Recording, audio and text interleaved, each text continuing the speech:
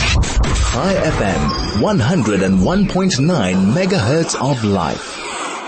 We're looking at the possibility now of Hezbollah possibly joining the war, with Israel having to deal with Hamas in Gaza, and now there's a possibility perhaps of something happening on the northern front. Joining us to look into this subject a little deeper is Commander retired Dr. Eyal Pinko from the Department of Political Studies and a senior research fellow at the Begin-Sadat, that's the BESA Center for Strategic Studies. Doctor, good afternoon to you. Thank you so much for joining us. My pleasure. Thank you very much. Doctor, so as I've mentioned, so right now, ground Israeli forces are particularly focused, you could say at this point in time, on the Gaza offensive. Are we seeing an increase perhaps in Hezbollah activity from the north at the moment? Yes, first, the IDF is also ready for any type of campaign or war that may started from the north. Right. So Israel is with full awareness and capabilities also in the northern border. And we see that in the last week, since mainly since Friday, yes, when Nasrallah gave his speech, recorded speech, if I may adding that, we see increased attacks from their side. Okay, so since the weekend, there have been notable increase in attacks, and I presume now the IDF is really assembling and bolstering that part of the world at the moment. Yes, we saw main attacks with rockets and one ballistic missile and a few anti-tank missiles. Mm-hmm. For now, only one, as we said, one soldier killed because of that. But with the tension over there is a very high. It's very high. Indeed. Doctor, how would you define Hezbollah's stance, its position in Lebanon? Does it enjoy support within that country? I think Hezbollah is in a trap. Okay. Because from one side, his landlords, the Iranian, mm-hmm, are pushing him very hardly to go inside the war. They push him, this week there was another meeting with the head of the Iranian Revolution Guard. The Iranian are pushing people, militia in Iraq, right, to the border for Syria to get ready. So the Iranian are pushing him like crazy to go into war. This is from one side. From the other side, Hezbollah sees himself not only as the Iranian proxy, but also the one that was in charge to Lebanon, to the sovereignty of Lebanon. But mm-hmm, since 2020, mainly from September 2020, Hezbollah is a huge trouble over there. The economical situation is very bad, especially from the COVID and the explosion in September 2020 in the Beirut port.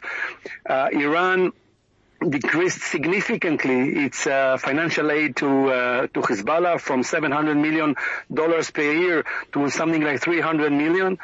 So, most of it goes to equipment and weapon, not to healthcare services and things like that. So the economical situation there is very bad. 3 weeks ago, the French company that got the license to drill gas in the Lebanon territory said that there is no gas. So Hezbollah that said to the Lebanese people, we are coming to save you. We took this territory. We'll bring you gas and financial aid. Nothing, zero. So Hezbollah is in a very bad position. You already see the opposite in the government and in the Lebanese people saying, "Don't go to war with Israel." So he's trapped for now. Okay, I see what you mean, trapped. They're torn betwixt and between, you could say, and from what you've just been telling us, Doctor, that they don't know which way to lean at this point in time. Speaking of Israel, do you believe Israel will be able to handle a war on both fronts? Yes, I think the Israelis, if you forecast if something will go, or take the worst case scenario, let's say for war, it will be not only with two fronts, because first the northern front is from Lebanon and Syria as well. Right. So it's two countries front.